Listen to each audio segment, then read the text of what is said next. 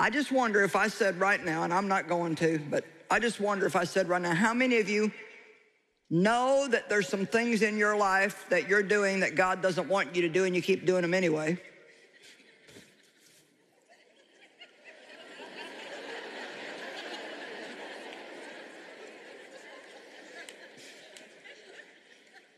Do I need to say anything else? But see, we don't have to do that. You can make a decision here tonight.